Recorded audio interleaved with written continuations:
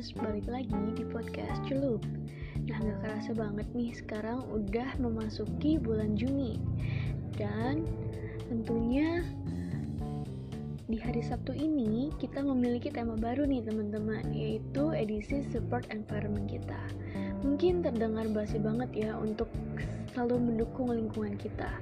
Dan memang gak salah lagi dengan cara kita mulai meningkatkan kepedulian kita terhadap lingkungan dengan salah satunya menggunakan bahan-bahan yang memang dapat diuraikan.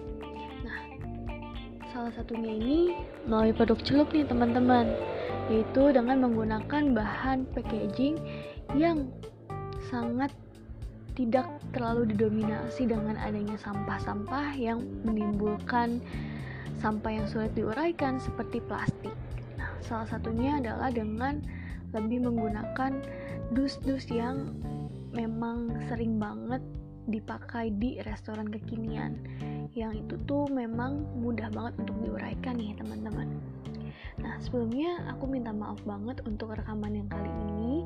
Mungkin terdengar ada beberapa gangguan dikarenakan rekamannya itu di luar nih teman-teman, karena situasinya memang tidak memungkinkan.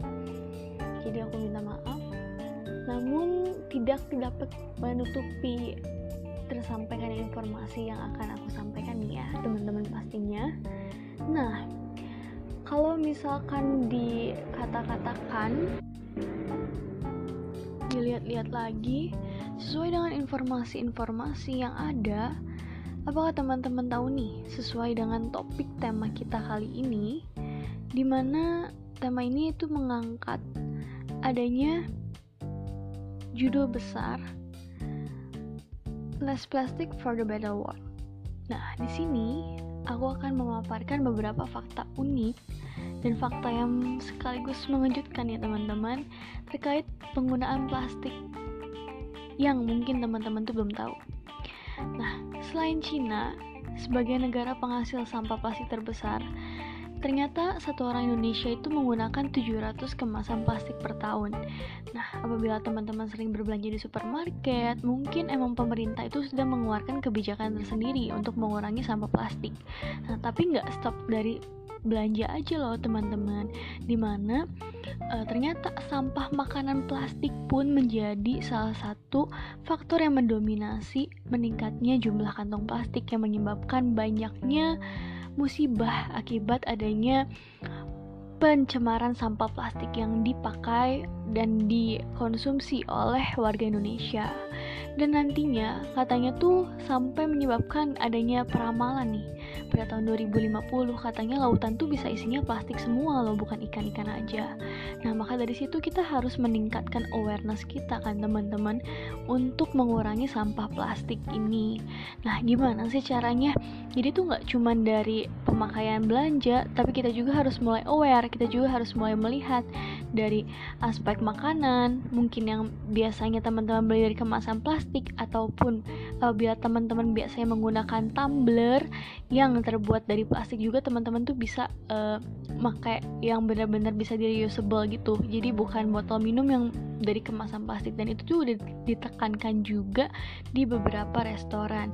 Nah, sayangnya bagi industri makanan, terutama makanan-makanan yang sekarang emang sistemnya online dikarenakan pandemi ini, mungkin masih belum banyak yang aware gitu akan penggunaan sampah yang benar-benar bisa menimbulkan plastik ya, sampah plastik seperti itu. Jadi tuh masih banyak orang yang menjual makanan itu menggunakan packagingnya itu memakai bahan yang terbuat dari plastik, dan itu sangat berbahaya bagi sustainability, bagi jangka panjang, dan dapat menimbulkan dampak negatif.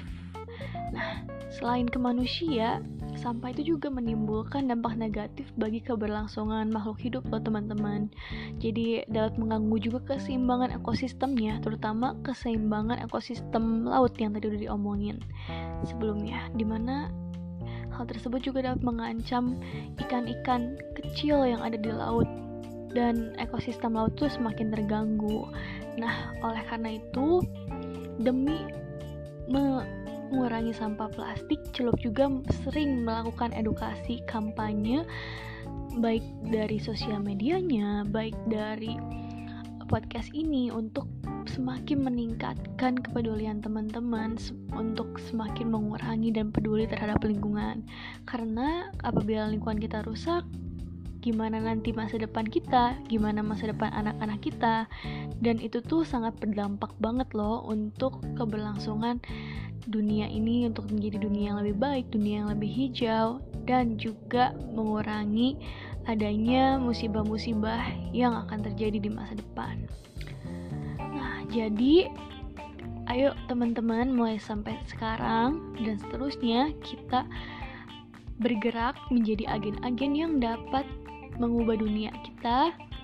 Salah satunya mulai mengurangi sampah plastik dengan menggunakan bahan-bahan yang memang ramah lingkungan, menggunakan kemasan yang juga ramah lingkungan demi kehidupan yang lebih baik lagi.